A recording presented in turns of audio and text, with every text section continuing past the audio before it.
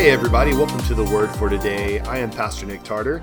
Sorry about missing yesterday. It was a really busy day. I spent most of the day delivering communion cups to our church members. So that took precedence over recording a podcast yesterday afternoon, and I was going to try to do it when I got done. It just didn't happen. I never had the time.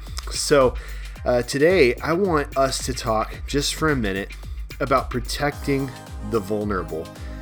It's a real issue right now as this COVID-19 situation has continued to ramp up.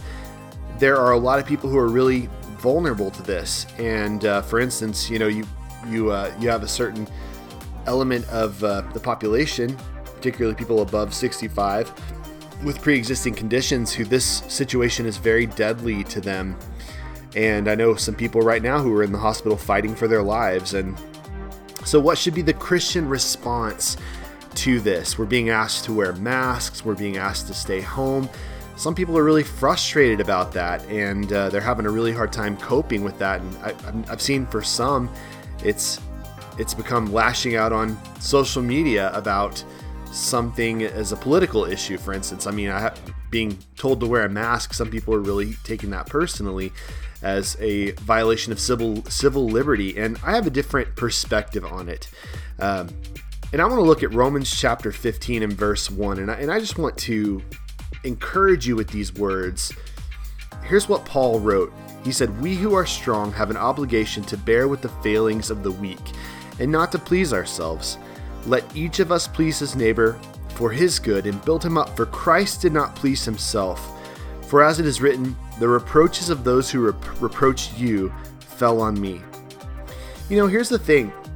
For us as followers of Christ, this idea of protecting the vulnerable and even laying our own lives down so that others can have it better, that's the most Christian thing we could possibly be doing, right? That's exactly what Jesus did for us.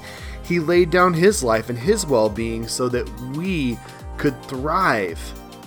And I would encourage you and I would submit to you that the Christian response, the proper Christian response to this pandemic is not to get upset, not to get triggered, that we're being asked to do certain things that are very inconvenient, like stay at home, like wear a mask, but just to be a good citizen and do what we're being asked to do and inconvenience ourselves for a little bit to protect people who are vulnerable.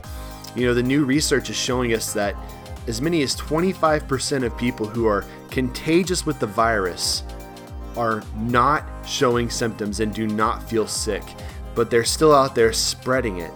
And so whatever we can do to protect people who are vulnerable, I think we should be doing. And I think Scripture would encourage us to do that. So I'm just encouraging you today and myself and any believer listening to this to do what Paul said and not to live as if to please ourselves or to get what we want out of this life, but to live so that others might thrive, even if that means inconveniencing ourselves and laying our lives down, and maybe especially if it means that, because that would be the very Christian thing for us to do. That's the word for today.